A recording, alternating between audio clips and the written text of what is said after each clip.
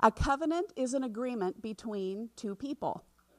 We make them all the time in courts between us. You have written, we call them agreements, written agreements and handshakes and all kinds of things. We do them with our kids.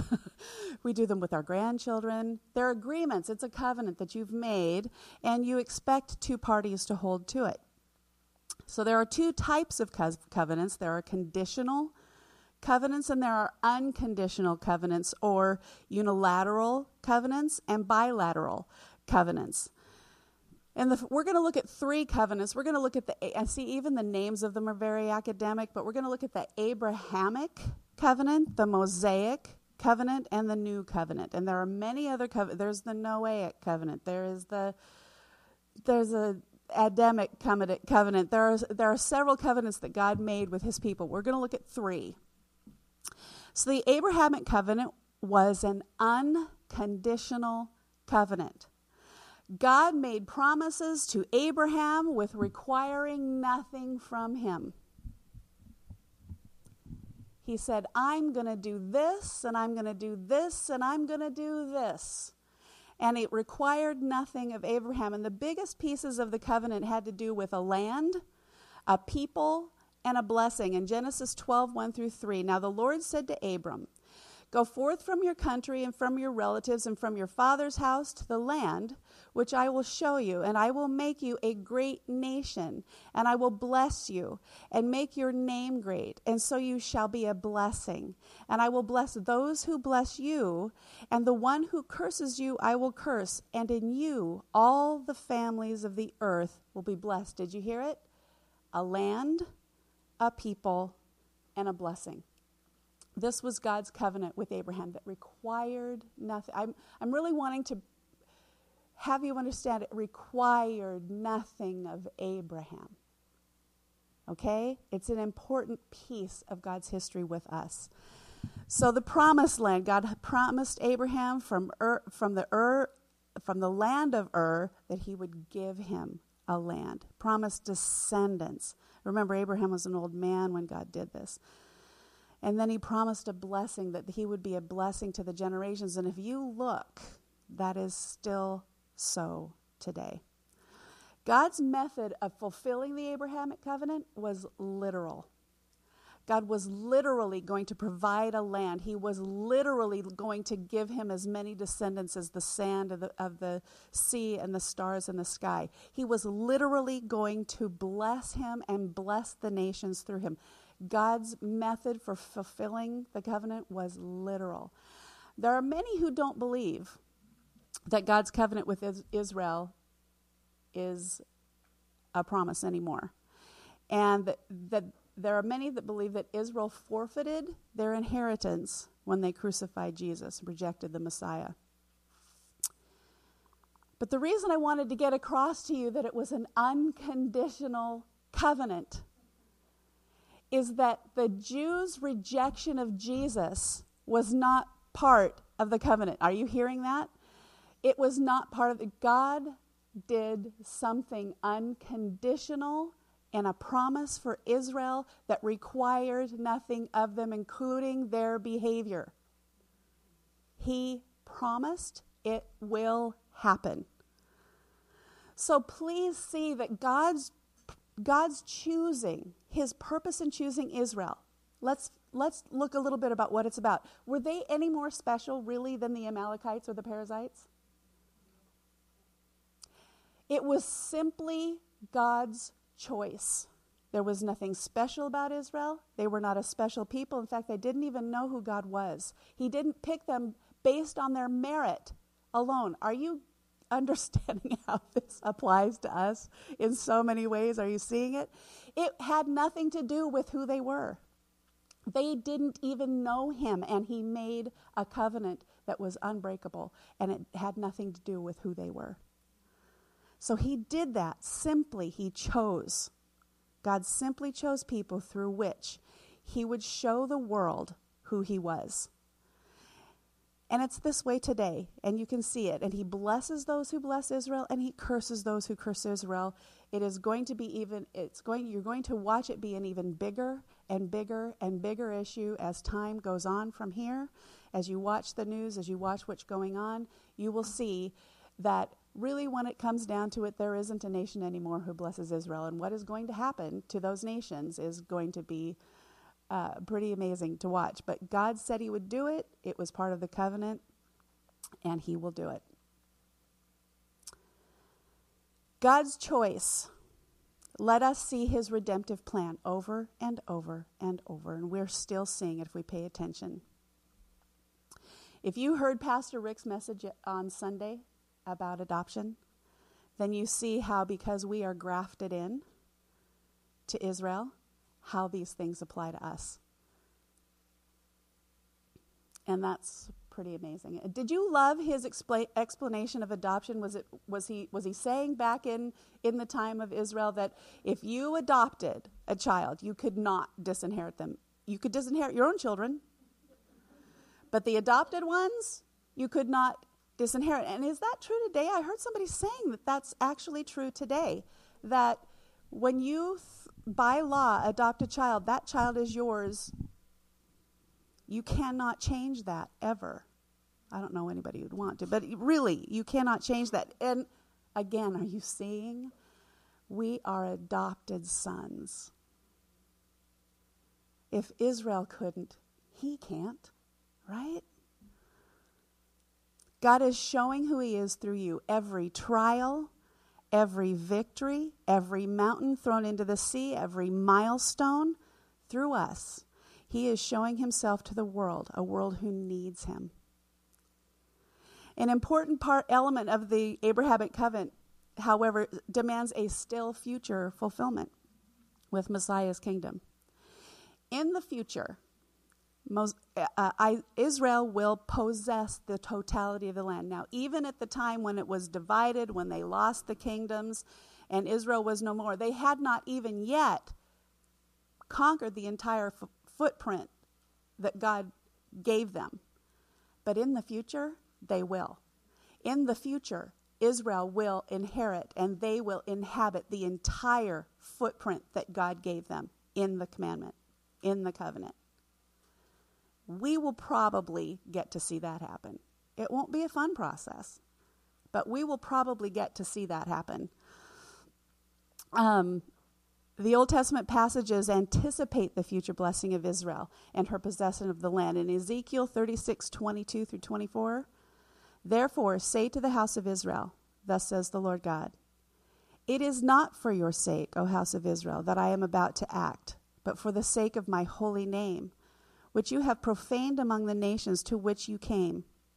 And I will vindicate the holiness of my great name, which has been profaned among the nations, and which you have profaned among them. And the nations will know that I am the Lord, declares the Lord God, when through you I vindicate my holiness before their eyes. I will take you from the nations and gather you from all the countries and bring you into your own land.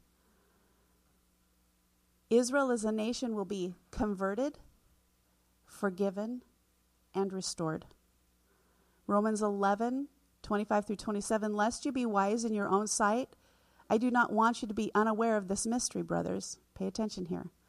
A partial hardening has come upon Israel until the fullness of the Gentiles has come in. And in this way all Israel will be saved. It is written, the deliverer will come from Zion, and he will banish ungodliness from Jacob. And this will be my covenant with them when I take away their sins. So do you remember back when we were studying about the wilderness and about the tabernacle, do you remember that about the fullness of the Amalekites had not been yet, so God could not bring judgment because the fullness of the Amalekites hadn't happened yet? Well, he's talking about the Gentiles now. God's wrath and God's judgment of the earth hasn't happened yet because we really haven't blown it enough yet. And it's not bad enough yet. And as Pastor Rick, I remember him teaching last summer when he was teaching on end times, that the days are coming and the tribulation comes so that God can squeeze out every opportunity for man to choose salvation. And that's what it's talking about here. God is going to cause great pressure, great tribulation, but it is to squeeze out every possibility for every person to accept Jesus Christ as Savior. So that's not happened yet. But until that happens, see, there's a partial hardening with Israel. And that changes when God changes what happens with the Gentiles. Do you see that? The Abrahamic covenant finds its fulfillment, the ultimate fulfillment, in the connection with the return of the Messiah to rescue and bless his people Israel. And it's through the nation Israel that God promised to bless the nations of the world. Whew. And that's almost enough for a day. But let's go into the Mosaic covenant, shall we? The Mosaic covenant is a conditional covenant. God promised certain blessings if the people obeyed his commands and statutes. Conditional. God promises if Israel's behavior is part of this. All right? And God's heart here is to bless Israel richly, but it's dependent on their obedience. They would grow and prosper as God's people and as a nation so that other nations would come to know who God was through his people Israel. But Israel had to follow. They had to be obedient to the commands. In Exodus chapters 19 through 24, which I won't read right now, it's a long passage, but that is where God's law is written out. That's what the commandments and statutes were that they were to hold to, that they were to obey, that they were to observe on a daily basis. You'll find it there. God reminds Israel of their obligation and their obedience to the law. Exodus 19:5. Now then, if you will indeed obey my voice and keep my covenant, then you shall be my own possession among the peoples, for the earth is mine. And the people agreed. They're standing on a mountaintop, and then they're listing the blessings and the curses if they do what they're supposed to do, and if they don't do what they're supposed to do. And the people agreed. They all agreed to what the Lord had spoken. In Exodus 19:8, all the people answered together and said, all that the Lord has spoken, we will do. And Moses brought back the words of the people to the Lord, and they did it for about 5 minutes. But again, not to rip on the Israelites, I think I sometimes do it for about 5 minutes myself. This covenant would serve to set Israel apart from all other nations as God's chosen people. Remember, God was setting up a government that was not run by a king or a hierarchical situation. He was setting up, this is what can happen in a nation if they will just submit and in obedience to God. He was going to show the world what that would look like. All of the other nations had kings. They were all oppressed. They all lived and died by what the king decided. And through Israel, he was going to show the world that it can look like this. I can bless you if you will obey my commands. He was showing the world what it was like to serve God through Israel. That was his intention. He looked at the Perizzites and the Amalekites and all the ites and said, look what it can be like. But they weren't that great an example. It's a significant covenant in God's redemptive history with us. History of the nations of Israel through whom God would sovereignly choose to bless the world with both his written word and the living word, Jesus Christ. Okay, so I'm going to stop for a moment. As I was just going through my notes yesterday afternoon before I came last night to teach, the Holy Spirit had me kind of stop here because, again, we've been a little academic, but I want to bring this home a little bit. And I'm not saying this is a thus saith the Lord moment, but what I am going to do with us right now is I'm going to have us follow the logic a little bit of looking at the covenants and how they apply to us. I tend to believe that the unconditional covenant is virtually the same covenant that God made in the new covenant. We'll get to that in just a second. It is unconditional. God's covenant with us is unconditional. But the conditional covenant of obedience and submission to God I don't want you to hear right here at all that I'm saying that we are under the law, because we know we've been set free from the law because of what Jesus did on the cross. We are set free from the law. However, in the new covenant, there is a higher law. They were simpler. It was a couple of verses rather than 14 chapters. Love God, love people is basically the law, and the prophets comes down to those two phrases. Love God, love people. It's a higher commandment. And what I felt the Holy Spirit saying here is, as a church, I'm not talking about Cornerstones, I'm talking about Christians. As a church, I think that we tend to live in a place where we feel so set free from the law, we don't understand that we serve a higher law, a law of holiness. And we will spend our lives seeking God for blessing in our life. Who doesn't want blessing? I want blessing. And so I will seek God, and I'll beseech after him, and I will ask, and I will search, and I will plead, and I will beg. But I want to live like a free person. And our freedom, we are free. Please do not hear I'm saying that we live under a law. We don't. We are free, but our freedom is not free from obedience to God. We are not free to live an unholy life. And when we treat God as someone who blesses without our obedience, I think we put a block in the way. We cut it right there. And it's not that he doesn't hear our prayers. But there is a covenant. There is a bit of conditional covenant here. And it has nothing to do with our salvation. We are saved by faith through grace alone. It has nothing to do with me. It has nothing to do with my behavior. I am saved when I believe. End of story. I do nothing except believe. And I am saved. But the rest of my life, I want God's blessing. There's a covenant. Love God, love people. Pretty much that's harder than the 10 Commandments. I'm just telling you. I even tried this with the 4th, 5th, and 6th graders. One day I was saying, I'm really trying to get this whole holiness concept across to them.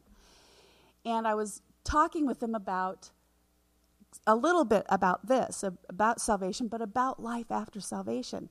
And I was talking about sin. But I was talking, they get so caught up in their good behavior. God did not die to make bad people good. He died to make dead things alive. And when we get caught up in our good behavior, we forget that we were saved through faith and grace alone. We think we've been somehow elevated by our good behavior, and we're not. By grace, we're alive to serve and be obedient. And I asked them about, their good behavior, and they're all really good. And how about keeping the 10 Commandments? Fantastic. I'm really great at that. And I said, well, let's just start with one, honoring your father and mother. Oh. We can't get through a day without breaking those 10 Commandments. Not one day, any of us. That we should think that we can appeal to a holy God without living in a place of understanding his sacrifice and what that holds us to. We put a block in our blessing. We cut it right there. And he hears our prayer, but he goes, man, your life. Will you let me in there? Will you let me clean that up? Will you see it yourself? And that is the Mosaic covenant. That was God's heart. Not that they would keep a bunch of rules. It's, frankly easier to keep a bunch of rules. Really. If the whole point of God was to set up a bunch of rules, he would have set up a bunch that they could keep. And he would have made it really simple because we're really simple. If that was the point, it would have been a few rules, easy to keep, and that would be life. He made them impossible. absolutely and totally impossible on purpose because they needed to know they had a Savior coming, that his promise of redemption was coming. They needed to know their utter failure at being good. We need to understand our utter failure at being good. We can't do it. Not for a day.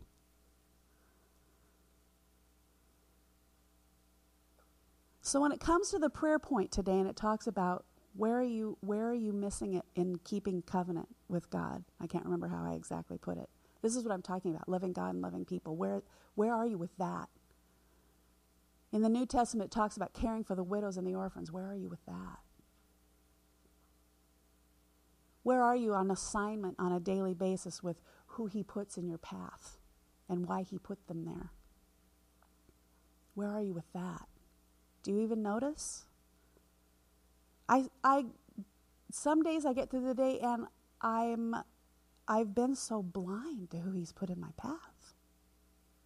Let's not be blind to who he's put in our path. It's on purpose. We are here to show the world who he is. Through every day and everything that we do, everything that we come in contact with, we are here to show the world who he is. Are there lost people out there?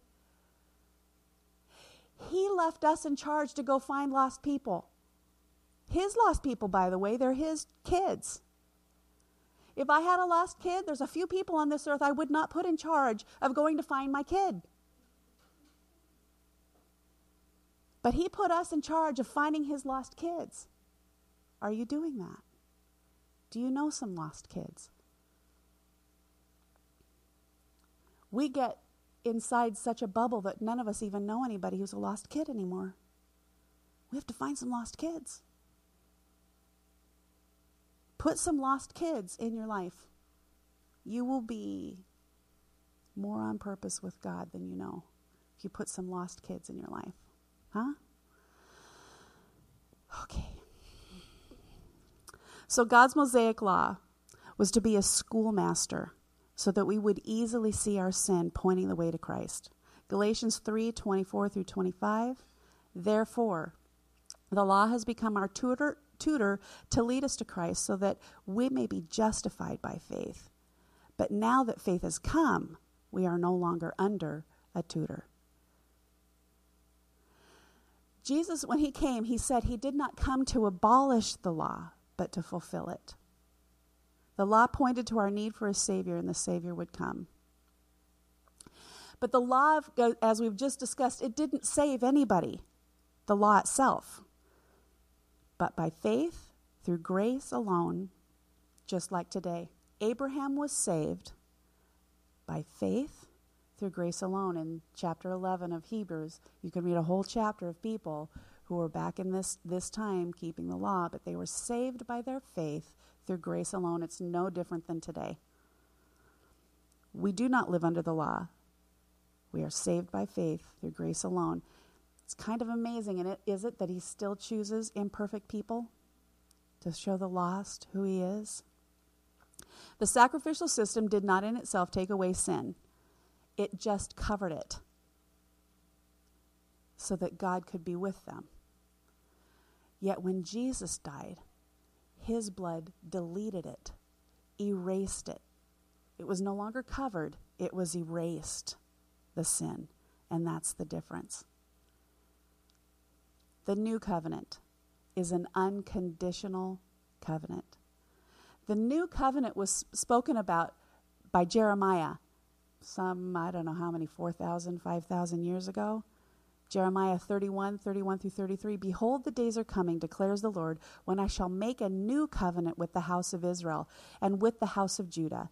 But this is a covenant which I will make with the house of Israel after those days, declares the Lord. I will put my law within them.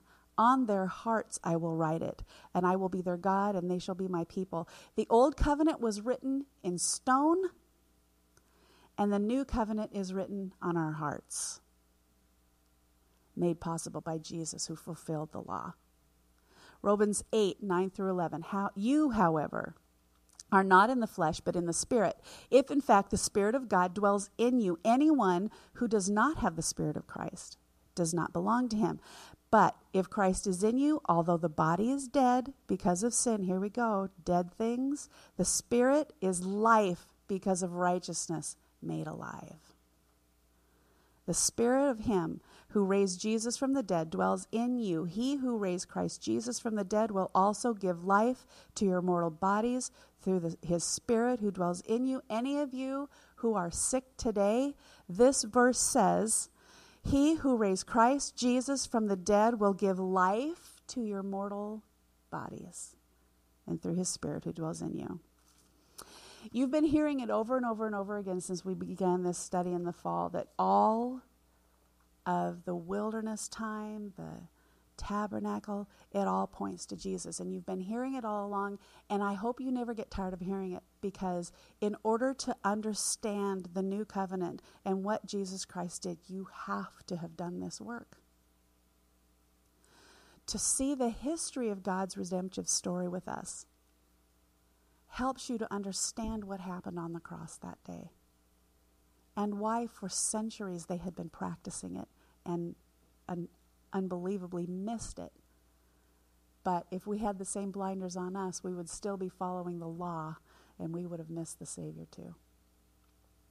So I hope you never tire of hearing about how the Old Testament was fulfilled in the New Testament, and how as Christians, I know I did it too for many years, we can't just be New Testament studying of the Bible. You really do have to have the totality of God's Word to understand what God's done and his story, and how from the very beginning at the Garden of Eden, he's been trying to redeem it through the entire rest of our history. Never tire of hearing it. God bless you. Let me pray. Lord Jesus, you are good. You are so good. I've been listening to a song, Lord, for the last couple of weeks from Nicole Nordeman, Love You More. And the chorus says, I love you. I'm trying to love you. Lord, help me love you more. Help us, Lord, to love you more, to see you, to be obedient to you, to submit to you, to do what is in front of us, the assignment that you've given us today, as Jesus did. I only do what I see the Father doing. Help us to be like that. Jesus. Amen.